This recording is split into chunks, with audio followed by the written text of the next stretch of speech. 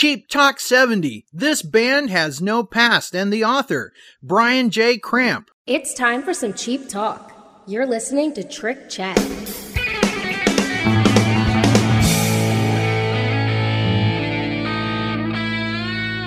Welcome back to Cheap Talk, your show all about Cheap Trick, and we just got back, right, Brian?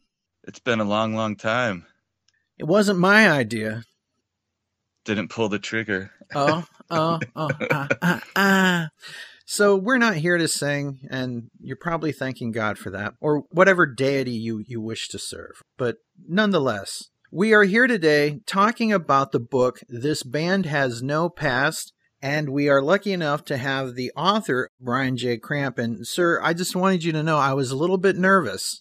It's been a while since I've done an interview, and when I reached out to see if you would do an interview for our show, I was so glad to hear that you would say yes, because I've seen you on so many other shows, and it's been such a treat to hear about this book. And I was lucky enough to get a sneak preview copy. This is a great book.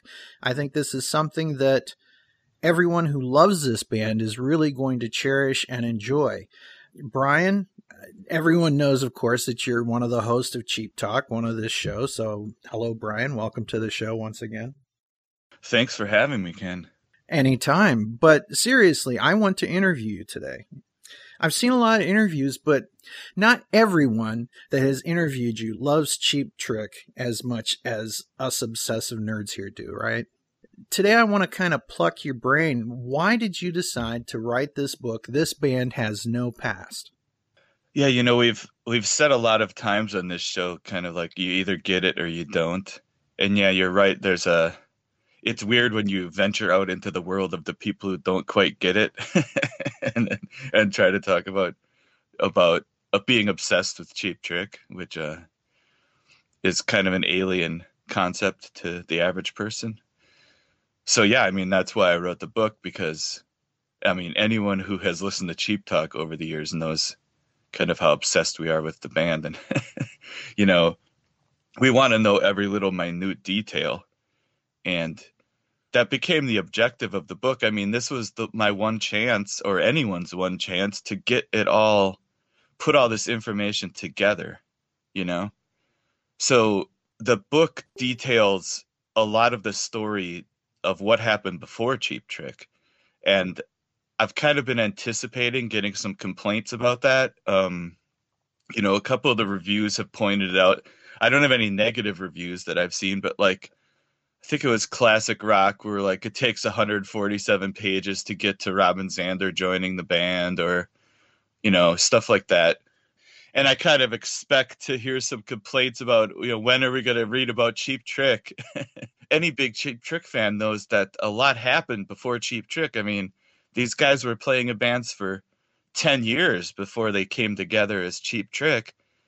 And so taking a third of the book to tell all of that, well, and also, of course, there was a year and a half of Cheap Trick before Robin joined, so the book details all those bands that the guys were in before Cheap Trick. So, for example, Classic Rock says it takes 147 pages to get to Robin Zander joining the band. Yeah, but Robin Zander is in those 147 pages. Whatever he was doing before he joined Cheap Trick is talked about, so I tried to pin down all those details about who was Rick Nielsen playing with this weekend and that weekend, and how did it's the tale of, I mean, I always talk about Rick Nielsen. I mean, he's the guy, right? It's his band. Cheap Trick is Rick Nielsen's band, right? And especially at the beginning. And so there's the whole tale of Rick is trying to find the right band. He's playing with all kinds of different people. He's trying to find the band that he wants, but he's also trying to figure out his own vision. Like, Rick Nielsen doesn't really start writing this certain kind of song that becomes a Cheap Trick song pretty much until Robin's in the band. So even his songwriting is developing over the course of that period. So this was an opportunity to get it all in one book. How did Rick Nielsen finally put together this band with these four guys and finally have the creative outlet and also develop his songwriting style so that by the time he has this band of these four guys, it's right at when he kind of has a creative epiphany, it almost seems like, because he just starts writing songs like crazy, but it's also because he finally has the band, with the singer he wants and with the best rhythm section around. And now it has all come together and he starts writing songs like crazy and they just turn into this monster band. There's a couple years there where they're huge in the Midwest and they're making a good living just playing the clubs in the Midwest, but they have all these songs. They're in a club in 1976 playing Surrender to, just their local fans. And to imagine that they're up on stage, playing a set of all these amazing songs, and they're just at that point of what you would call a local band, I kind of look at this book really almost something that was never going to happen, right? Sadly, there's only been a few books where Cheap Trick have been featured, 2 written about them specifically prior to this. Mike Hayes' wonderful book, and then Robert Lawson did his book as well. And it always seemed like Cheap Trick was destined to be the Wikipedia band.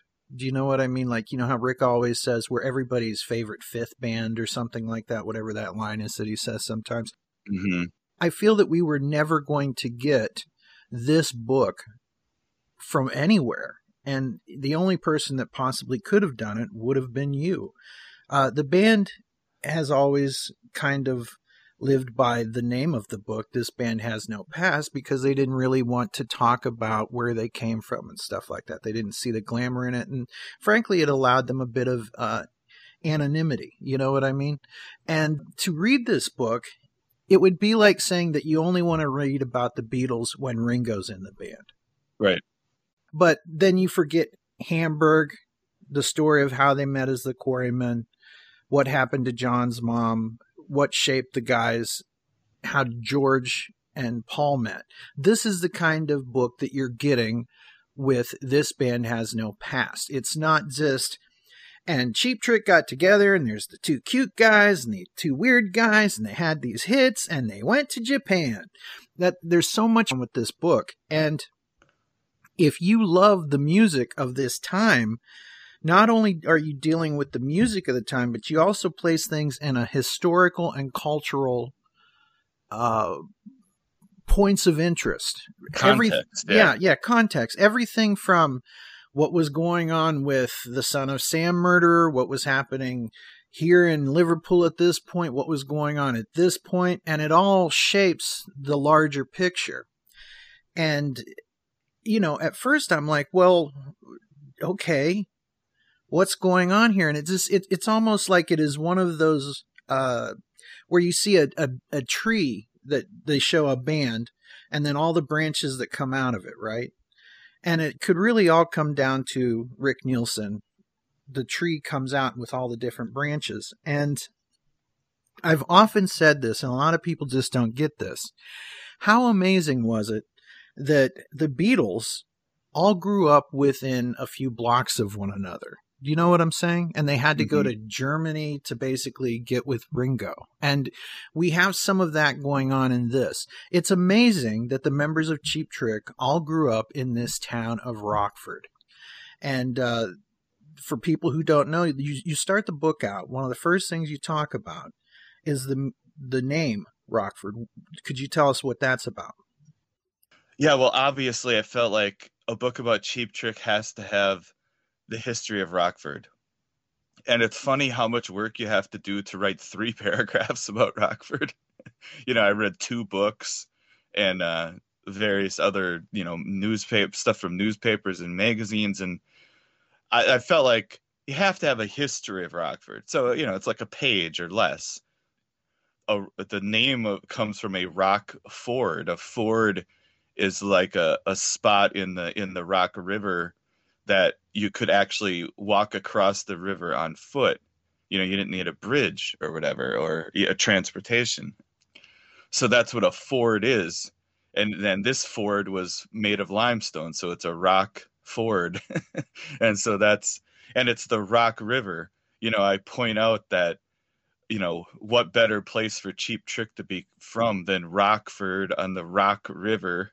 And also, you talked about the Beatles. I also felt like kind of learned over the course of the process. Like, I remember Richie Rano from Stars was talking to me about the baby boom. It's like the collision of the baby boom generation with the British invasion is really what explodes into the rock record industry of the 70s, because you have the most teenagers ever in history because of the baby boom at the same moment that the Beatles and the British invasion hit. And, I say this in every interview, but there's a statistic in my book that by 1967, 2/3 of all American males under the age of 23 were in a rock band.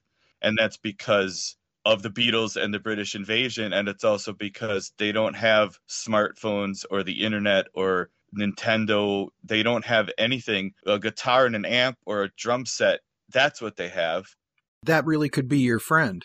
Yeah, all the young people inspired by the Beatles and the British invasion, it becomes a huge fad for a while to be in a band. But what you get with a band with guys like the guys in Cheap Trick is these are the guys. Most of those people moved on with their lives, but these four guys, this was their life. So they were they were the ones who were not only were they the best out of all those people, but they were also the most dedicated. They were the biggest. Like I say in the book, the Cheap Trick's the best of both worlds. Music made by huge rock fans for huge rock fans. These guys are huge fans. And I always think that the best bands are the guys who are also the biggest fans of music at the same time. So they have that kind of devotion and that drive. And like numerous people talk to me about how from early on, Rick Nielsen was going to make this his life. And like Jim Zubiena, who was the drummer in the Grim Reapers early on with Rick, he said Rick was going to make this his life. I was not. I was just playing in a band for fun. I was never intended that my life was going to be playing in a band. But Rick Nielsen always, that's what he wanted for his life, was to play rock and roll, and he did it. And this book is kind of the story of how he did it. And it took him a long time. He was playing in bands for more than 10 years before he had a record deal, and a whole variety of different bands, and moving out to Philadelphia for a couple years to try to make it happen. That's the kind of story that was important for me to tell, was the story of them moving to Philly, and they were working at that club called Artemis. And first it was just Rick and Stookie that moved out there, but eventually it gets Tom and Bunny to move out there, and you basically have Cheap Trick with a different singer, but called Sick Man of Europe, but it's Rick, Tom, and Bunny.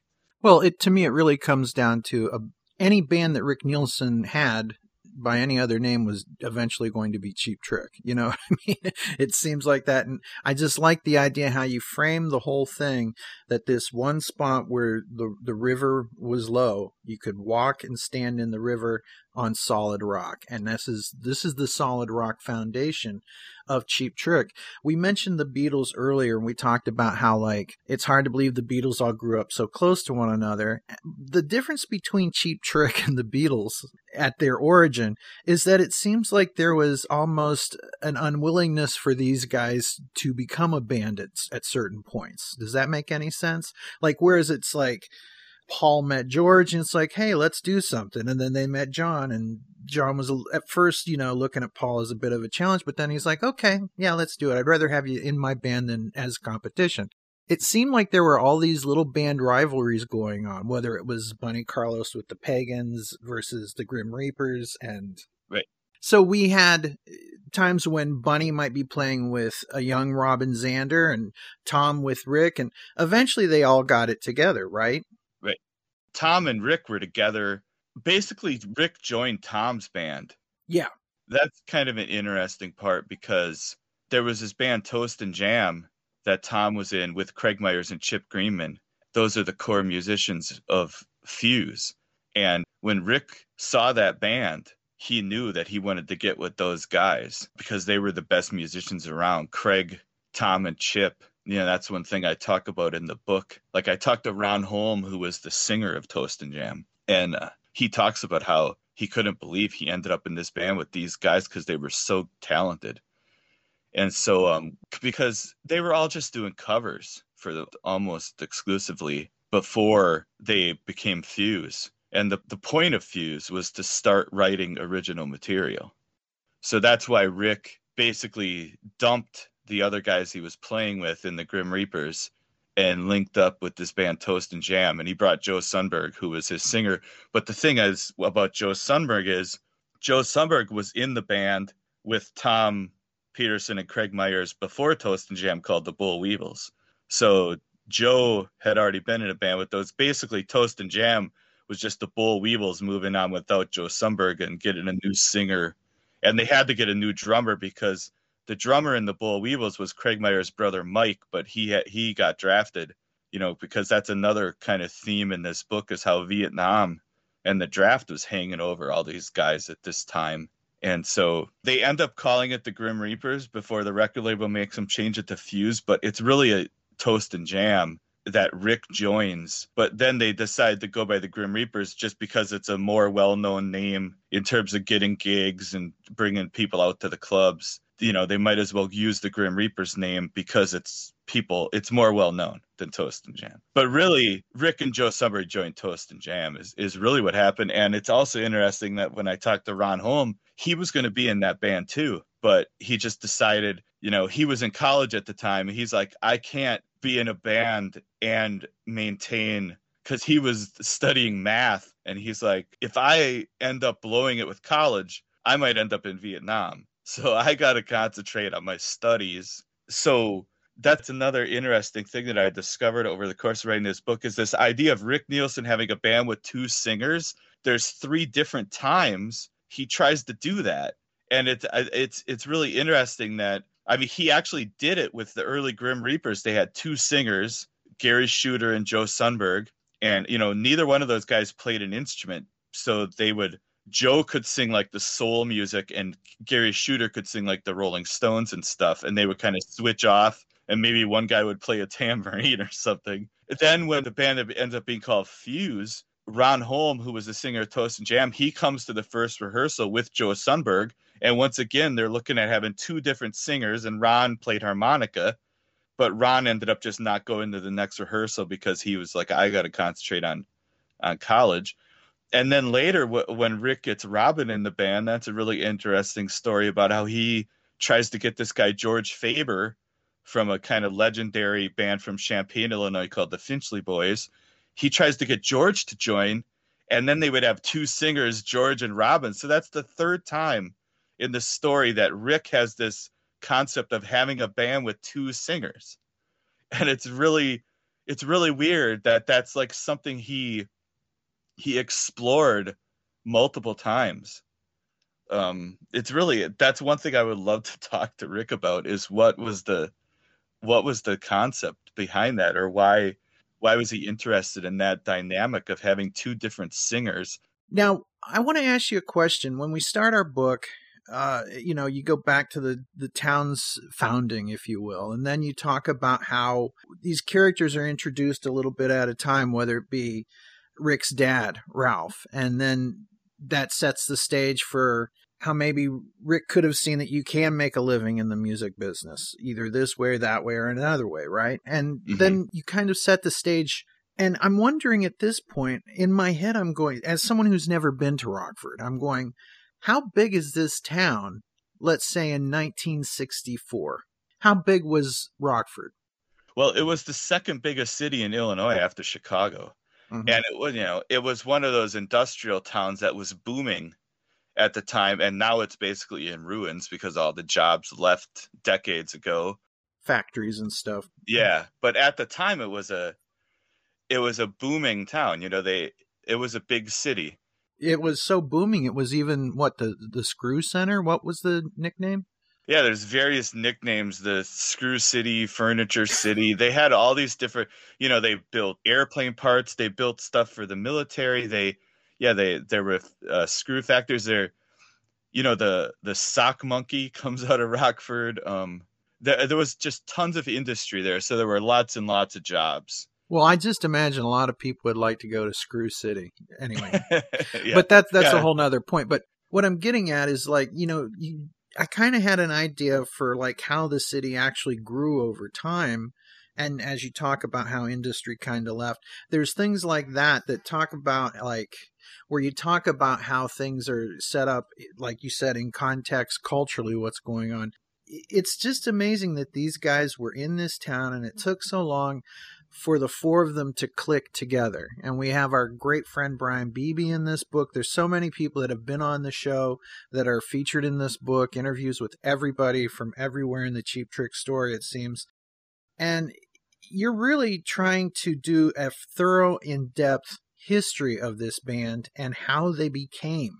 This is not just cursory Wikipedia look at here's their greatest hits and here's their albums and stuff like that. It goes way beyond that, and it really goes deep. And I think that this is a book, I don't want to try and dissuade people from buying it, but this is for serious Cheap Trick fans. Let your mileage vary on that, whether you are one or not. If you're listening to this show, chances are you are. I found it to be a fascinating read. And you actually kind of put us, the readers, there during these times. Yeah, I talked to at least one person from any band that any of these guys were in before Cheap Trick. But a huge part of the book is the participation of Ken Adamany, who was Cheap Trick's manager from the very beginning. And Ken was also heavily involved in the pre-Cheap Trick story. He managed Fuse and helped them get a record deal with Epic. And people know about the Pagans having that single that was out, Good Day Sunshine. Well, Ken Adamany put that out. That's a record label that Ken had called Rampro that put out that Pagans single. Ken was a booking agent before he was a manager, and he booked gigs for the Boll Weevils and the Pagans and the Grim Reapers. Ken never really had an association with Robin until Cheap Trick, but he worked with all the other guys even before Cheap Trick. And eventually, most of his focus eventually becomes Cheap Trick because they're the best band, and he sees the potential, and he knows how good they are. And also he talks about how different they were. I mean, that's an important thing, is that in 1975-76, Cheap Trick were very unique and original. And that's a big reason why they were blowing people's minds. Every other guy who was in a band around the Midwest, they would have all probably said Cheap Trick's the best band around, and they were all big fans. And we've talked about that on this show too, about how Cheap Trick are like the band's band. They're the musicians' band, like you say, the comedian's comedian. And they really were kind of from the start. And, a huge part of that is Rick Nielsen's songwriting, which was so unique and just kind of crazy at the time. I describe it as reckless and fearless. And I think a big part of it is that, Craig Myers, who was the guitar player in Fuse, Rick mostly played keyboards in Fuse. He would play guitar live sometimes, but like on the Fuse album, Craig Myers played every note of guitar on that album. Because Craig Myers was like a virtuoso. He was a guy who loved Eric Clapton, played lots of, solos and stuff. And that's not the kind of guitar player Rick Nielsen ever was. Rick Nielsen kind of created his own style and really used the guitar to create songs. And I think Rick Nielsen's approach to guitar is a big reason why his songwriting was so different and unique and just fucking cool and kind of just out there and crazy.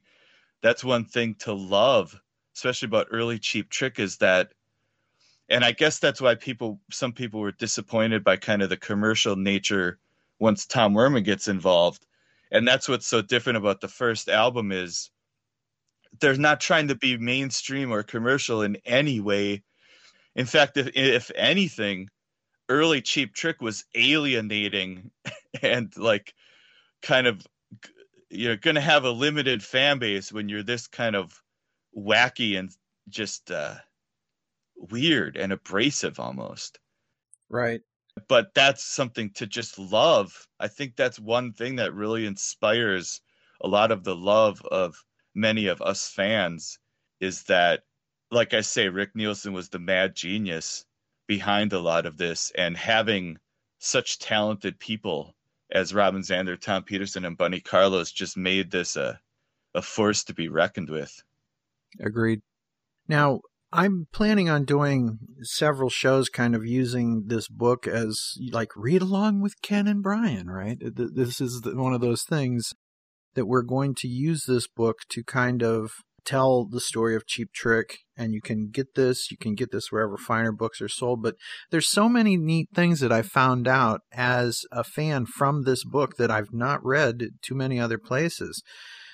You go into details about like how the in-color photo shoot happened, for example. You go into bits about where the band had recorded at the Whiskey, the live show, and they were asked about it, and they said, who wants a live album? You know, that live albums are boring or something like that. It's amazing to think that just in a few years from there, it would be a different story, how different, band life-changing, if you will, that a live album would become. You can see what's going to happen as they lead up to the edge of Budokan, if you will, and how they tour with each band. It's also interesting to see how Eric Van Lustbader, right? That's his name? Mm-hmm. How he wrote that thing where this band has no past, and where he basically lies about everybody in the band, right? For all intents and purposes, he's myth building, right? Mm-hmm. And Cheap Trick themselves were guilty of this. Like, for example, if they went and saw a band, they would say that they opened for them or supported them, right? Yeah, there's an interview with a local Rockford, like free paper from Rockford called Absolutely Free, where almost every word they say to that interviewer is a lie. It's like it's all myth building. And yeah, they talk about, they say they opened for the New York Dolls. Well, it was Dr. Bop and the Headliners. Dr. Bop and the Headliners were this band that Ken Adamany, basically it's what got Ken Adamany back into the management game right before Cheap Trick comes along. And so Dr. Pop and the Headliners are really important in this story of Cheap Trick, because that's why Ken Adamany was set up to manage Cheap Trick, is because of his work with a band like Dr. Bop, who were very popular. They were like a 50s kind of cover band, but they were very popular. And Cheap Trick opened for them early on. And like Bunny Carlos told me, Dr. Bop opened a lot of doors for Cheap Trick. It was the fact that Ken had a few really popular bands on his roster, and he was ready there to work with a band like Cheap Trick and start helping them build a following. But anyways, the reason I went off on this Dr. Bop thing is because they were the ones that opened for the New York Dolls. Tom Peterson was at the show, but then they tell this guy in this interview that they opened for the New York Dolls. And yeah, like you say, they talk about how they opened for Kiss, Rory Gallagher. Right. Well, yeah, when that was a story of Rick Nielsen and Craig Myers in like 73 or 74. They went out to LA to do session work. Jackie Mills, who produced the Fuse album, he brought those guys out there. They were out there to do session work with Rod Richards, who was from the band Rare Earth. And this is stuff that never ended up coming out. So I don't think you can hear this. But anyways, so Rick and Craig were out in LA to do this session work, and they went and saw Rory Gallagher, I think at the Whiskey. And then Rick tells this interviewer that Cheap Trick opened for Rory Gallagher. It's like, yeah, well, no, they never did. Or they say, I think in that interview, they say they opened for Aerosmith, which that was not, all these fans they say they opened for. That was another where Bunny told me that Tom had seen Aerosmith out in Philadelphia. That's one funny thing, is Tom Peterson wasn't in Cheap Trick at the beginning. They had all been out in Philadelphia and they moved back to Rockford. But almost as soon as they moved back to Rockford in 73, they fired Stookie. And Sick Man of Europe kind of fell apart right away. And then Tom was just like, screw this. And he went back to Philadelphia. Because there's always a girl. Yeah, that's what Bunny said. And so Tom was out in Philadelphia at the time Cheap Trick formed, that he saw Aerosmith. Bunny had told me about how Tom had seen Aerosmith out there, and he had told the guys about it. And so then in this interview, they say they opened for Aerosmith. It's like any band they had seen, they had opened for. It was just, but I guess they were just trying to make themselves seem more successful, or myth building. Yeah. I mean, when you think about it, they also said people wonder why they don't see us for a while, and it's because we're out touring the rest of the world. And it's like, no, Yeah. they're just hanging out, waiting for the next event. But again, myth building. And to be honest with you, nobody gets anywhere in life if you don't elaborate a little bit. That's just the way it is. And what else? It's just a cheap trick, right? Well, that becomes such a big part of it. And really, you were talking about Eric Van Loosbotter's biography on the inner sleeve of the first album, which is where the title of the book comes from. And that, I don't think the band really had much involvement with that. No, they did. It was the record label kind of honed in on the sense of humor and kind of the absurdity of the Cheap Trick image and said, we're gonna run with this. And that's why their marketing campaign, there was a lot of humor in the marketing campaign. And that's why, according to Bunny and Ken, well, they weren't really sure, but Bunny kind of thought that the idea of having side 1 and side A, that was just a record label thing, because they were kind of playing up the sense of humor that's kind of inherent in Cheap Trick. And that's why that bio was kind of this ludicrous, confusing thing in the Cheap Trick story, is this idea of Europe. And they spent all this time in Europe. And, that bio claims that they formed the whole band over in Europe or whatever. Well, even when I talked to Zeno, I was just going back through some of my old interviews recently, and Zeno had mentioned, Rick and Tom lived in London, he said. Rick and Tom went to London for like 2 weeks. Is that living in London? They like to act like they were living. They never, Tom did go over and live in Germany. I think Mike Myers said it was about 6 months, because Mike Myers, who had been in the Boll Weevils with Tom, and he was Craig Myers' brother, he was over in Germany because he was in the army, and Tom went over there and stayed with him for like 6 months or something. And then at some point, Mike Myers told me Rick and Stookie and Rick's wife Karen showed up at his place. And then Rick also talks about how they lived in, I think, Nuremberg, because Karen, Rick's wife's grandma, I think, still lived in Nuremberg, and they went and stayed with her. But you're talking about visiting. You're not talking about we moved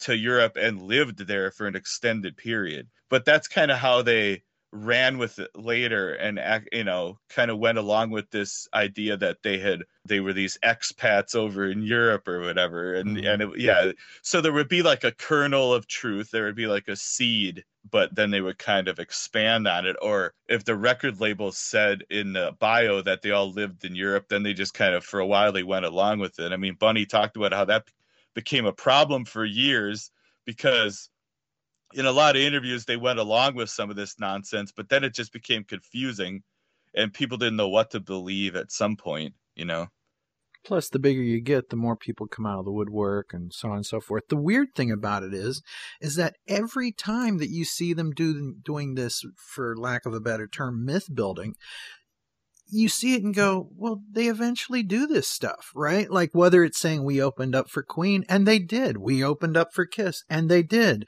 We opened, they keep doing this time and time again. They keep pulling these rabbits out of a hat in their history, right? So it's almost like that was the target, and they eventually wind up hitting it so many times, more often than not. They became Cheap Trick, right? 4 guys from Rockford, which is really 35 guys from Rockford that they had to whittle down and change the name and shape it into the clay that eventually becomes this thing that we know as Cheap Trick. And these are other things that will be found out in your book. How the bass, the 12-string bass, came to be. How Rick Nielsen came to be. How Bunny Carlos came to be. And by that, I mean he went from Brad Carlson to how he got the look that he wound up with. This is stuff that they could not have sat down and said, okay, I'm going to do this, I'm going to do this, I'm going to do this. Just everywhere along the way, from the lady who gave Bunny his haircut one day. You know what I'm saying?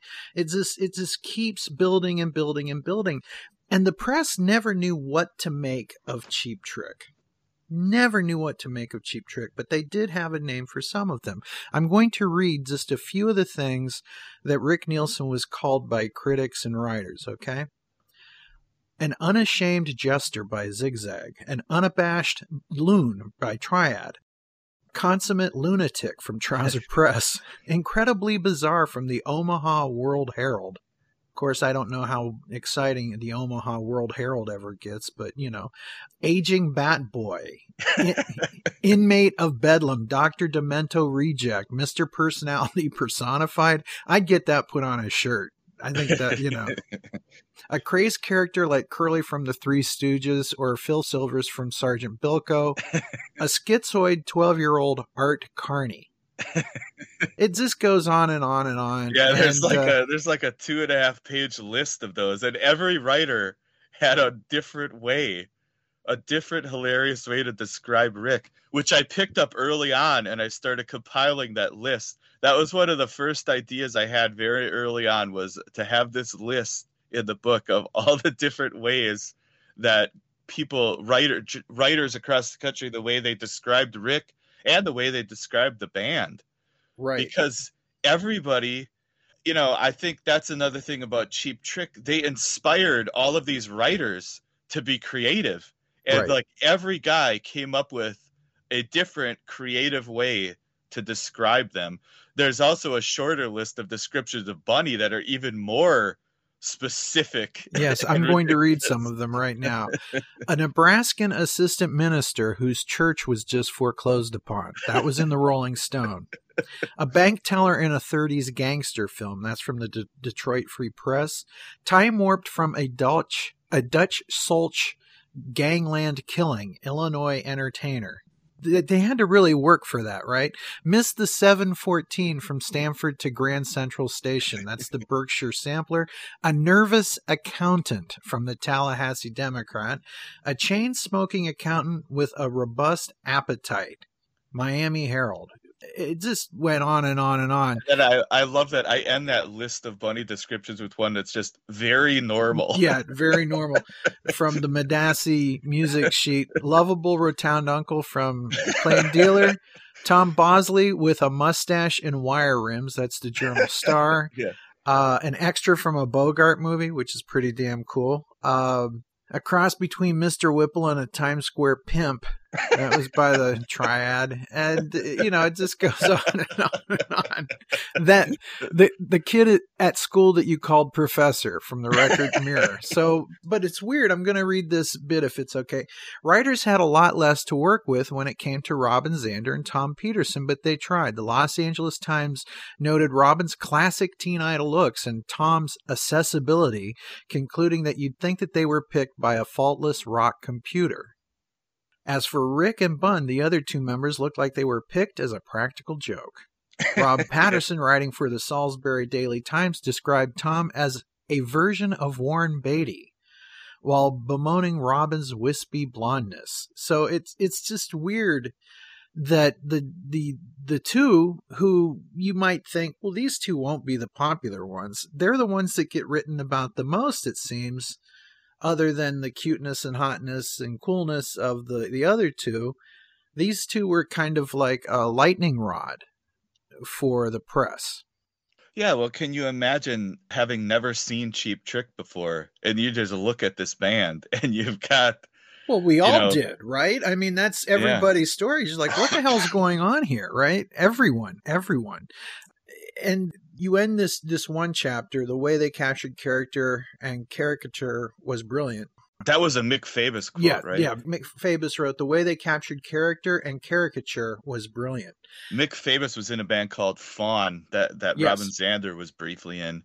And I thought that was a great quote from Mick. You know, that's an example of all these guys I talked to who were in other bands. They all really admired Cheap Trick and had really interesting things to say about them like that. Well, I like how you end this chapter. You quote Carrie Baker, who pondered why Cheap Trick kind of worked.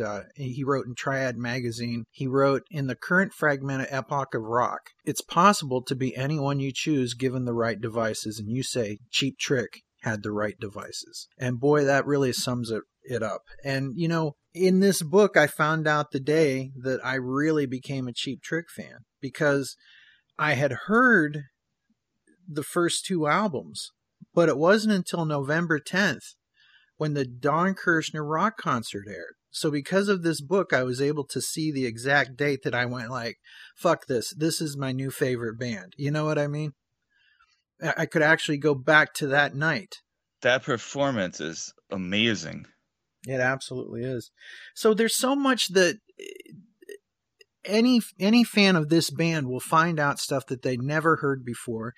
And the things that you may have known about, you're going to get a refresher course, but there's so much to learn. I feel that I'm a fairly obsessive fan about this band.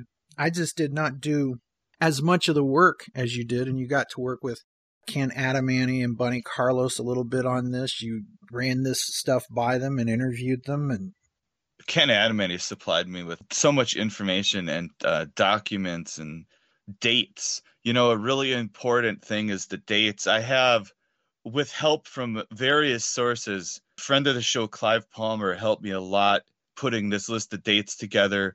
Kim Gisborne, he has a list online called the Gigography. That was a good place to start from. And just searching through old newspapers, I found a lot of dates from old newspapers. And then now our friend Ken Adamany apparently has the complete list of every show Cheap Trick played.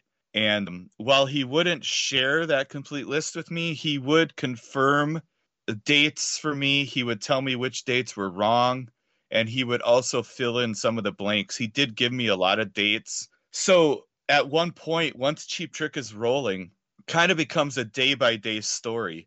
And it's just how they built this thing in the clubs, debuting new songs constantly and just building and building. And there was a lot of record label interest beginning in 1975, and they had different opportunities. And they practically had a bidding war going on when they finally signed with Epic. And they could have ended up with Mercury. Or they were very close to ending up on Capitol. They had interest from lots of different labels, and I have a lot of that information thanks to Ken Adamany. He still has letters from people. He could tell me he has the rejection letters from a lot of them. They were rejected by a label that was offering them a deal, a matter of months later, things like that. But it becomes almost a day-to-day story, and that's a big reason for that is the input from Ken Adamany, who was obviously for a book like this, having a lot of participation from someone like Ken is just very vital and very important. With this book, it's like I gotta tell the story of the logo. So you get a very detailed story of the creation of the Cheap Trick logo by a fan of the band named Chris Pro. It's fascinating. Or like you said, the 12-string bass. I'm like, I've gotta. So I talked to Joel Danzig, who built the first 12-string bass, and I did my best, even though I'm not a gear guy. I felt kind of self-conscious because I don't really have that knowledge base about instruments, about gear, about the functioning, about how these instruments are put together, exactly how they work. But there's a guy named Mark Rowe who has a website called the 12-string bass encyclopedia. And after I had my whole section about the 12-string bass written, I sent it to him as like, is there anything I'm wrong about? Anything I'm missing? And he had no changes to offer. He said, it's good the way it is. So, I'm not 100% confident just because I don't feel like I have enough of detailed knowledge or understanding about that to maybe get it perfect. But, I did my best to really explain how the 12-string bass came together, because I felt like, this is the book that has to have, something like this has to be in here. If not here, where else, right? This is a labor of love from people who love this band, whether it's everybody who helped you along the way to your slavish devotion to this. Seriously, it all shows. And it's almost like you're unraveling spaghetti, right? You're trying to figure out where this started from and where this came from. And you find the people that go behind the myth building and point out, well, yeah, but this is what was going on at the time. So it's almost like you get this fact, quote unquote, and then you find out the real details of the fact. And you kind of find the truth behind the myth, if you will. One thing that I can clearly say, like, as someone who wants to own a 12-string bass and just loves Tom Peterson, and I'm so enamored of it, that chapter about the bass, and as an artist, that chapter about the logo and how that came to be is just, you know what I mean? It is just amazing. And then to see that logo put all around the world in all these various places, the places you will go, right? But there's one thing that I can say kind of sums up this book in total. There is a picture, and there are several pictures of the band and the bands leading up to the band. And there's some of flyers and documents and ads. And there's this one document in particular that really sums up the book for me. And it is Ken Adamany's secretary doing shorthand, writing the lyrics as transcribed as they're coming through for He's a Whore. You know what I'm talking about? Yeah. And I'm looking at this and I see He's a Whore at the beginning, and then it's just stenography talk or whatever glyph or language that is. I'm like, what? And you have actually interpreted the history of Cheap Trick in a way that it makes sense to us, the fans. That's really what you've done with this book. What's hilarious about that shorthand is when you get down towards the bottom, you just see one word, gigolo, because there's no shorthand. Yeah, there's no shorthand. Yeah, what Rick would do is he would write lyrics, and then he would call Ken's office, dictate the lyrics to Ken's secretary over the phone. She would take them down real fast in shorthand, then she would type them up, and then Rick would have his lyrics typed up. and Ken still has some of those. This is from a yellow legal pad. I think he also sent me a picture of, I think it was Downed, or maybe Come On that I think it was Come On. He has more than just He's a Whore, but He's a Whore is so great because I love how you just see gigolo down towards the bottom. But yeah, it's pretty amazing little artifact that Ken still has. I mean, who would save that? This is from 1975. Yeah, it's pretty amazing. And one thing I don't point out in the book, but that secretary who wrote that He's a Whore in shorthand, she is currently Ken's wife. Oh, yeah. Well, it's got a happy ending then. Yeah. And speaking of happy endings, Cheap Trick is still on tour doing their thing, and it's just an amazing bit of the legacy.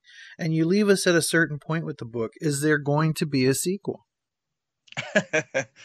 That would be a lot more difficult to pull off. Yeah, the book ends when Budokan is about to come out because everybody knows what happens after that. Or they think they do. I mean, it just builds and builds towards this moment when the band are actually going to take off. And this is the origin story, really. I mean, it goes in depth. We get to learn a lot about the making of In Color and touring with Kiss. And I mean, it goes right up to when Ken Adamany actually gave me the exact date of when they started recording Dream Police, which was toward the end of 78. And so, it goes all the way up to the point where, because Budokan didn't come out in the U.S. till the beginning of 79. So it just builds and builds towards that point. But, one of my goals I set for myself with this book was not to piss anyone off. I didn't want to put anything in the book that, I thought the guys from the band wouldn't like. I didn't want, and so I think as you move forward in the story, that gets a lot harder to do. I mean, you have Tom Peterson's exit from the band, which right, is a did he jump or was he pushed dilemma there. Then the band gets sued by the record label. Cheap Trick it's a much messier story once we get into the 80s. Well, as the saying goes, ego's at stake, right? Because after all, reputation is a fragile thing. You can't write a sequel, for example, without telling the real story of what happened with Tom being out of the band. And I don't think there's a way to get the real story. Or at this point, there's no one's going to go on the record with the real story. So I just becomes a much messier situation to write the next chapter in the story. So I don't really see that as much of a possibility. I mean, if somebody came to me and asked me to do it, maybe I would try, but I don't really know if it's how possible it is to write the same kind of book as what I have here about the next part of the story. Well, I'm going to go out on a limb here, and I'm just going to tell your future. There are more Cheap Trick books in your future. I'm just going to put that out there right now. I see it. I can see it. So I'm going to ask you a question.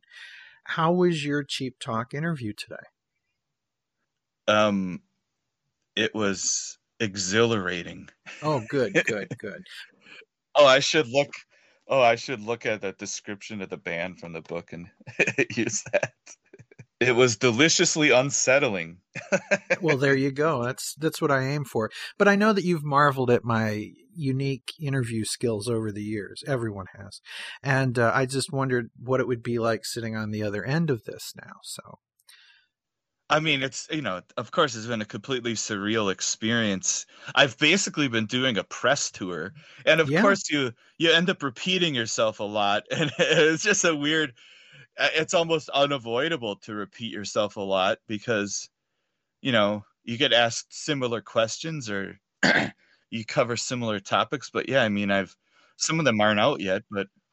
Well, now you know why when you see an interview with Rick Nielsen or Gene Simmons or Mickey Dolenz or whoever, Who Flung Dung, they do the same thing because it works in Piqua, it works in, it works everywhere. If it'll play in Peoria, right? You mean you want to hear the story about Rick playing with John Lennon again? Exactly. There you go. So it's that sort of thing. But that's why, because if it works live at 5, it'll work on the Morning Zoo. It'll work in Classic Rock Magazine. That's why. So you're seeing the other side of that. It's very interesting. Well, as we find with our Cheap Talk page, people somehow don't know stuff that you think everyone knows, and you still to this day you'll get someone commenting saying, "Where's Bunny?" Right. And it's like, this person still doesn't know. But yeah, so there's still a lot of people out there who haven't heard the story of Rick playing with John Lennon. So, and that's why he talks about it. It is a great story, though. So I'm happy to hear it. I'm just glad to see Rick and Robin and Tom, Bun, Dax, anybody doing anything, Robin Taylor Jr., all of the cats. I'm just glad to see it still going on some way or another. I am grateful for the moments that we have with everybody as time goes closer on the curtain to be drawn. Just lost a friend this weekend who was in the Monkees touring band. And I'm glad that we still have these cats with us. It was scary when Rick sprained his ankle and people were like, where's Rick? Where's Rick? But thank God, glad that everybody's still here. And it has been my honor to do this with you. I loved what you had to say and your thanks for me and Clive and everybody else that you thanked in the book. And I'm just glad to be part of this with you. And I'm glad to say I'm the guy who discovered BJ Cram. So. Yeah, I mean, obviously, if I hadn't started my own podcast and then met you and you were gracious enough to include me in this Cheap Talk thing, and obviously I don't see the book probably happening if I hadn't, I started interviewing people for my show. We started interviewing people for this show. I mean, a big part of this book is interviewing people, which is not something many people have done in their life. And how I moved into this realm of actually interviewing people, it really started with podcasting, and then also tracking people down. I started doing that for the podcast, and that was a big part of the book. Is there's still people I was never able to find. I mean, there's so many people I wish I could have talked to for the book that I wasn't able to, but I did manage to find a lot of people who were hard to find. A lot of people, I would find their kid on Facebook and their kid would put me in touch with their dad, like Denny Orsinger. This is a guy who was in the Boll Weevils. He was actually the bass player in the Boll Weevils because Tom played guitar. And, that's another thing about this book is if I talk to Denny Orsinger for an hour, there's maybe 2 minutes of that made it into the book, Right. But yeah, I just built it. piece by piece. But yeah, I mean, podcasting was is what started me down this road to end up where I am now, where having actually written a book about Cheap Trick, which is like an insane, surreal accomplishment, dream come true kind of thing. But yeah, you definitely played a role in getting me to where I am now. So thank you, Ken. Well, thank you. Seriously, I love you. And came up on Facebook that there were pictures of us meeting for the first time. I've lost a lot of weight since then, and you've gained a book. So there you go. And some weight. So we've done fairly well for ourselves. And it's amazing. We've tracked down Tom Werman, more cowbell, and Pete Comita managed to learn how to speak perfect English for us. It's amazing. Oh my God, the Bruce Dickinson, yeah. That was one of the greatest things ever for one of my proudest moments of Rock and or Roll was when I did an episode of Songs with Cowbell and I had Bruce Dickinson introduce his favorite song with cowbell. I mean, come on. How great is that? Oh my God. It's been amazing. This has been a great thing. And we've run across so many great people. Mike Hayes, Tracy Yashulas, Clive Palmer, and the list goes on and on and on and on. You know, speaking of Bruce Dickinson, I mean, I have the chapter in the book about the confusion about what's the first song, what's the first side of the first Cheap Trick album. And because of my associate with Bruce, he sent me amazing pictures of the boxes of the master tape, where you can actually read it because, you know, they're on those Epic Archives things. But yeah, that was a huge resource to have those clear pictures. And if you want to find out about it, get the book. Yes, this band has no past, available Amazon, Target. That's another thing in the book is that definitively it's cleared up about what the actual intention was with the first side.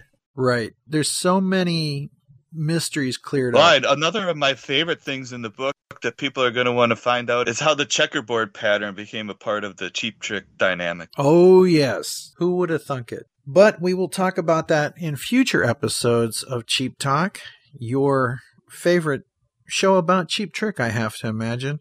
We want to thank you for listening today. And again, I want you to go out and get This Band Has No Past by the one, the only Brian J. Cramp. And it is available where finer books are sold, and even this one. You can get it on Amazon, Target, wherever. You can get it ordered online. You can even get it signed for a while. So there's links for that we'll put on our Facebook page. And there is a blog spot that people can go to, right, BJ, all about this book. Yeah, if you just go to thisbandhasnopast.com, it will take you there. And I've been sharing a lot of rare pictures and stuff, documents I have from Ken Adamany. I mean, I shared that 4-page questionnaire that Rick Nielsen filled out in 1967. You can see that. It's very cool. It's actually Rick handwritten with a pen. Ken Adamany let me bring the actual thing that existed since 1967. He let me bring it home and scan it. So it's, you know, stuff like that on the blog. I think it's pretty fun to get to see that kind of stuff. Fantastic. So get the book. This Band Has No Past. It is definitely worth picking up if you're a Cheap Trick fan. We'll be back soon. We're going to do an episode with interviews that help make up this book. Tracy's going to be doing some stuff in the future as well. And we're just going to keep things going. And like I said, I want to kind of use this book to inform future episodes. So you can read along with us, folks. So thank you for listening to Cheap Talk today. Thank you for being a guest on the Cheap Talk podcast, Brian J. Cramp. Thank you for having me, Ken. Mm-hmm. So until next time, suicide! No, I can't do that. I can't do that. That's wrong. I can't do that. Thank you for listening to Cheap Talk today. Thank you, Brian. It has been a blast, and glad to be back doing this with you. Thanks, Ken. All right, until next time, say see you, Brian. See you, Brian. Buenas noches, bye-bye. And that's our show. Trick Chat is an online nonprofit audio fanzine made by fans for fans. Any samples of music or interviews heard remain property of their owners. We are not related to Cheap Trick or any of their members past or present. If you hear anything you like from the band, go on Amazon or iTunes to buy it. If you enjoyed this show, like us on Facebook and rate us on iTunes. Thank you for listening. Until next time, I'm your announcer, Chelsea Epstein, saying keep cheap trickin'.